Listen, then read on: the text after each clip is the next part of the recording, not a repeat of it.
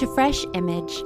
Fresh Image is a non-profit Catholic ministry committed to providing individuals and communities with resources to facilitate the full flourishing of the image of God in each and every single human person. Not only will you find hundreds of articles, convenient audios, and presentations on our beautiful faith, but also catechetical resources to be used in the classroom, at the parish, and at the kitchen table. Today, we are happy to present Fresh Image Gospel Reflections from our founder, Tony Crescio. Tony reminds us that it is when we look into the mirror of Scripture that we discover the unique image of God we have each been created to be.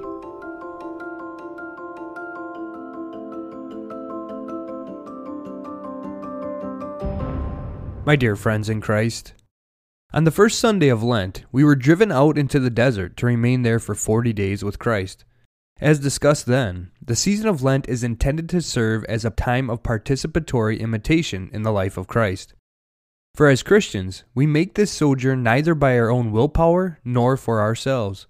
Rather, we do so for the love of God and empowered by the grace of God through the interior action of the Holy Spirit. It is the Holy Spirit who drives us out into the desert united to Christ, so that our time there might serve to increase our conformity to Him, and thereby deepen our participation in the life of the triune God. We strive after these aims by the traditional exercises of Lent, prayer, fasting, and almsgiving. Moreover, last weekend, we discussed how these Lenten observances can be further targeted by identifying a particular weakness we might have when it comes to living the life of Christ, and then selecting a virtue, a spiritual strength, to intentionally cultivate over the next 40 days so as to begin overcoming the identified weakness. It is important that, as Christians, we never relegate virtue to the realm of the merely ethical or moral. Rather, from a Christian perspective, virtue speaks to our conformity to and participation in the life of Christ. We will have occasion to speak on the topic of virtue further next weekend. Our discussion for this second Sunday of Lent revolves around our first reading for today, taken from chapter 22, verses 1 to 18 of the book of Genesis. And there, we are confronted by one of the most difficult passages of Scripture, the Akedah, the sacrifice of Isaac. Because of the difficulty of this passage, our tendency might be to shy away from the problematic elements, or whitewash it somehow, so that what we read is somehow less shocking and offensive. Instead, we must allow ourselves to enter more deeply into the passage by reading it more carefully. Accordingly, the first item of importance is to note that the heading for this section of Genesis is entitled, The Testing of Abraham, because in verse 1 we are told, sometime afterward, God put Abraham to the test. Recall that last Sunday, we read Mark's account of Jesus' 40-day experience in the desert as a test, a time of training, in light of Israel's 40-year sojourn through the desert. In the cases of Israel and Abraham, the very same Hebrew word is used to describe these experiences, nasah. Accordingly, whereas some might be inclined to read today's first reading in a negative light, as though God were playing a game with Abraham, jerking him around as it were, what we witness in the Akedah is a training session. Notice, please, that Abraham is only able to experience God's training because he is docile and attentive to God's presence in his life. Abraham's docility is exemplified in the same opening verse. God calls to Abraham, "Abraham," and immediately Abraham responds, "Here I am." Abraham's docility is reminiscent of Jesus' cooperation with the Holy Spirit in being driven out to the desert, as discussed last weekend. In both cases, we learn that God can only train us if we are being attentive to His presence in our lives and His will for us at every moment. While understanding this episode as a training session in Abraham's life gives important clarity, it does not for that make it less shocking and even appalling. For next God says to Abraham, "Take your son Isaac, your only one, whom you love, and go to the land of Moriah. There offer him up as a burnt offering on one of the heights that I will point out to you." If these words do not shock us when we hear them, it is either because we aren't listening or because we consider them mere fable. If we are paying attention, we are shocked because what we face immediately presents us with a psychological and moral dilemma. The Danish philosopher Soren Kierkegaard simplifies the dilemma for us in his work, Fear and Trembling. Kierkegaard writes, "The ethical expression for what Abraham did is that he meant to murder Isaac. The religious expression is that he meant to sacrifice Isaac. But precisely in this contradiction is the anxiety that can make a person sleepless, and yet without this anxiety, Abraham is not who he is." If we are thinking with a merely ethical paradigm, God is telling Abraham to murder his son. But the merely ethical does not understand what is going on. Instead, the scene can only be understood theologically or religiously. God says to Abraham, "Offer Isaac up as a burnt offering."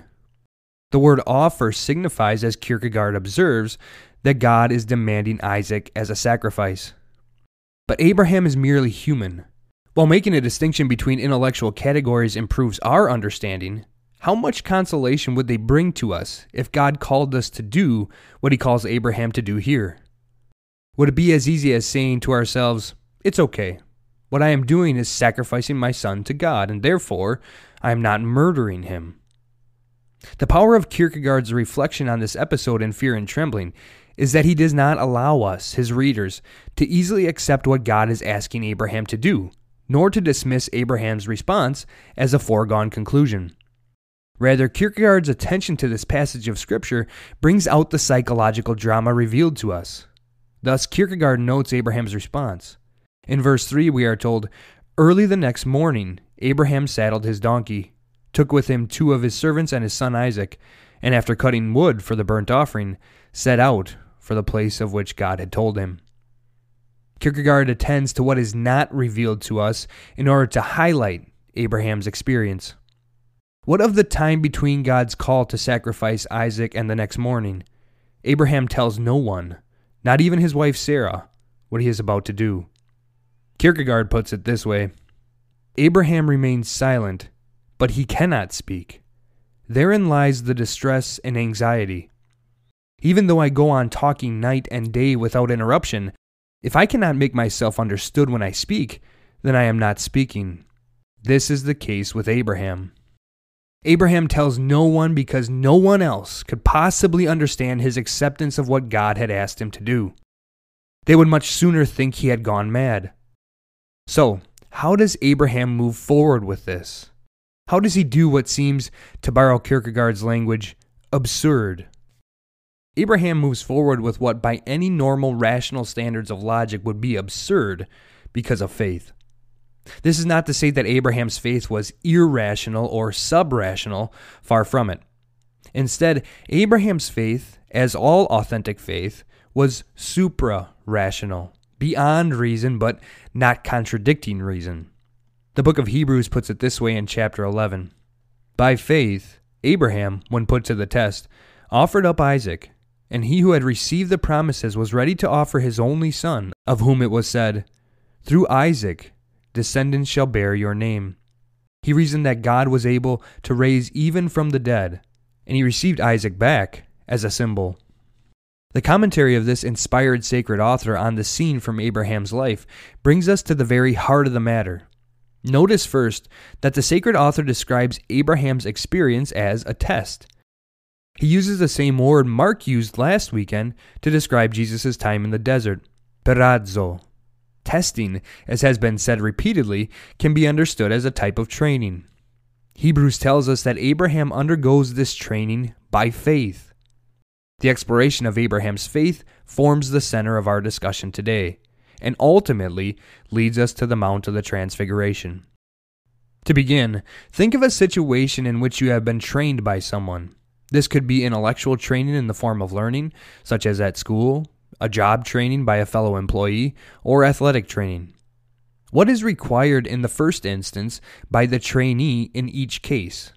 Trust.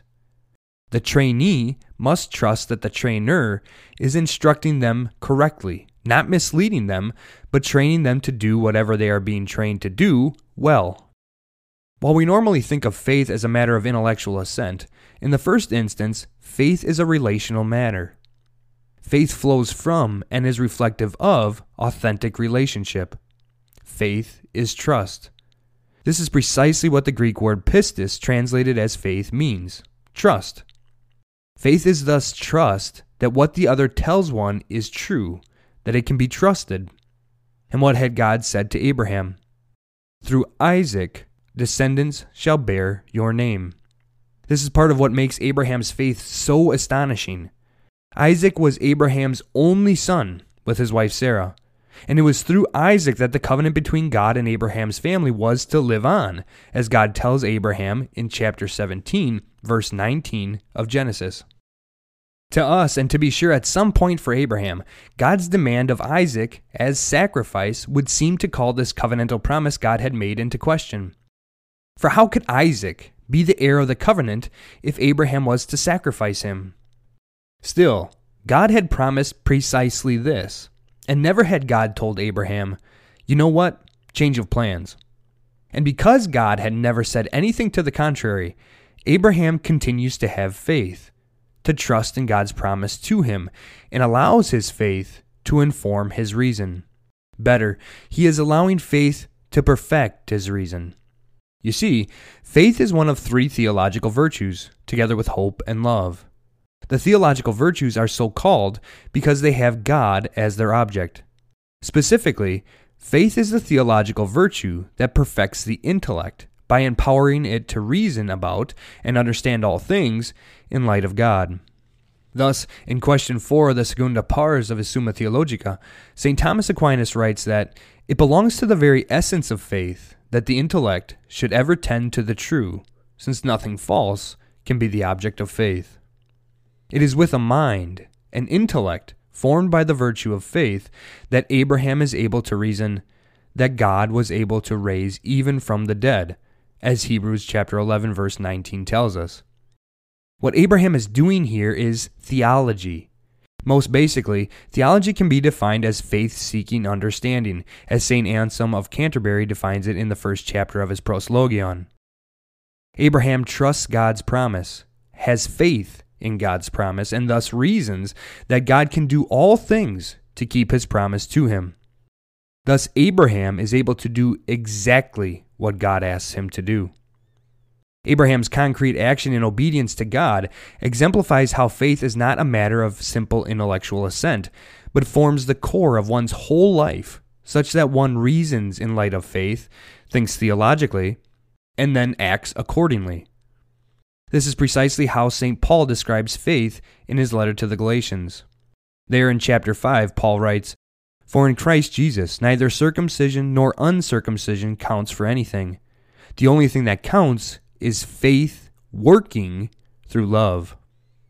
Along the same lines, in Fear and Trembling, Kierkegaard insists that the Akedah shows us that faith in God does not entail a flight from the world. To the contrary, faith must be lived, and if not lived, it is not authentic faith. Thus, Kierkegaard writes that the stance of Abraham, who he calls the knight of faith, is vigorous, belongs entirely to finitude. As a theological virtue, faith provides the strength to live here and now in communion with God, regardless of circumstance. Accordingly, Kierkegaard goes on to describe Abraham's faith as expressing a consonance or harmony with the will of God. Why is Abraham willing to sacrifice Isaac? Kierkegaard asks. For God's sake, and, the two are wholly identical, for his own sake. He does it for God's sake because God demands this proof of his faith. He does it for his own sake so that he can prove it.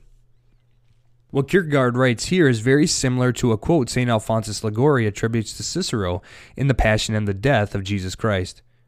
"Two things," says Cicero, "make us know a lover, that he does good to his beloved, and that he suffers torments for him, and this last is the greatest sign of true love."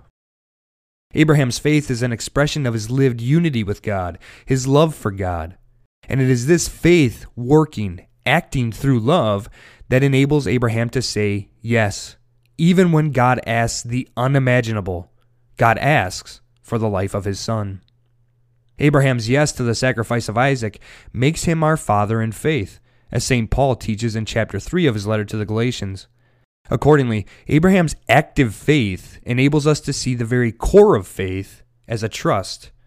Faith is trust precisely insofar as it is an entrusting of oneself to God, a giving oneself to God. Said differently, Abraham's willingness to sacrifice Isaac, his only son, the son through whom God's covenant with him was to be fulfilled, demonstrates Abraham's willingness to sacrifice everything God had given him for nothing else except his love for God.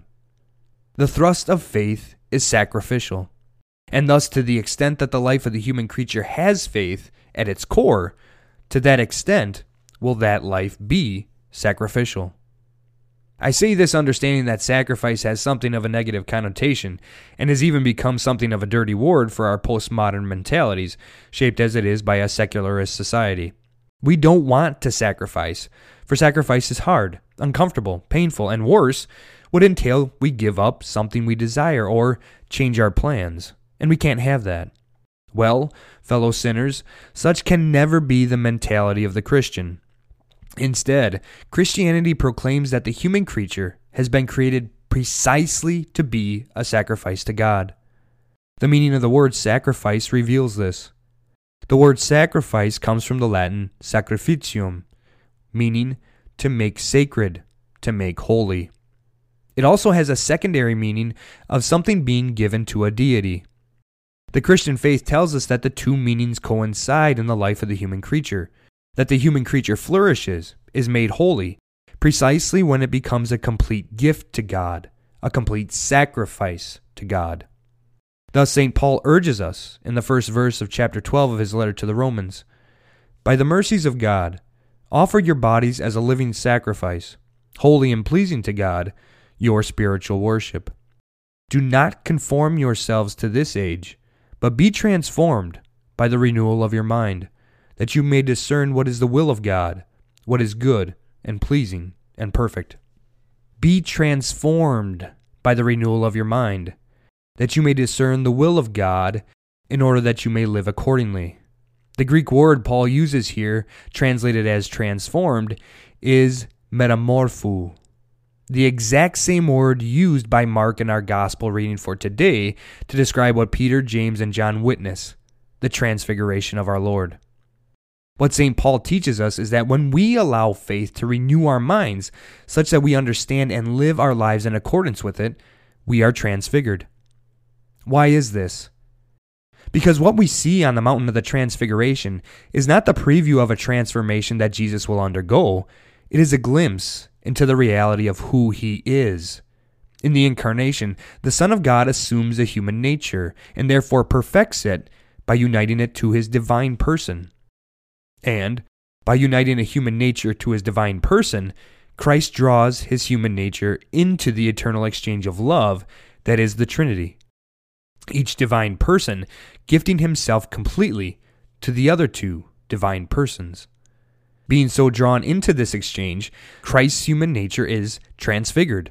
It is divinized, and therefore radiates with the beauty of divine life. Therefore, what we see in the transfiguration of our Lord is also a glimpse into what God ultimately intends for each human creature.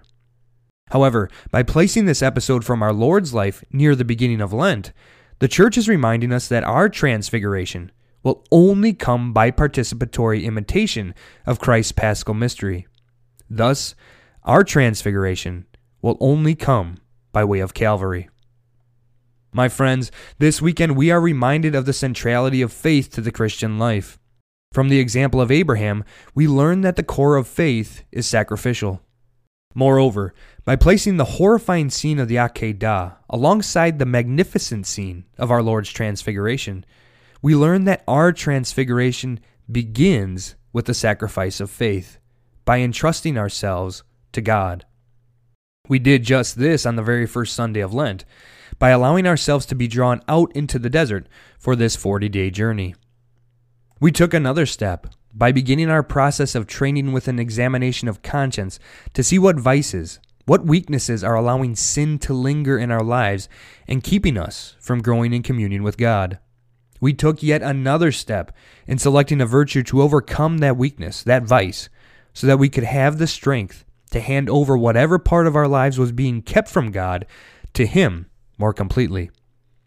Each time we entrust ourselves to God in this way, we allow Him to transfigure us more completely into the creature He has created us to be, a creature created to share in nothing less than the life, beauty, and love that is God.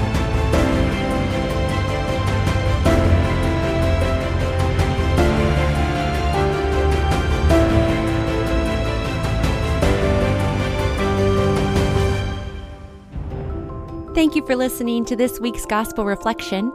For more resources, please visit us at freshimage.org. And remember, when you live a fresh life, you will be a breath of God's fresh, life-giving air to the world.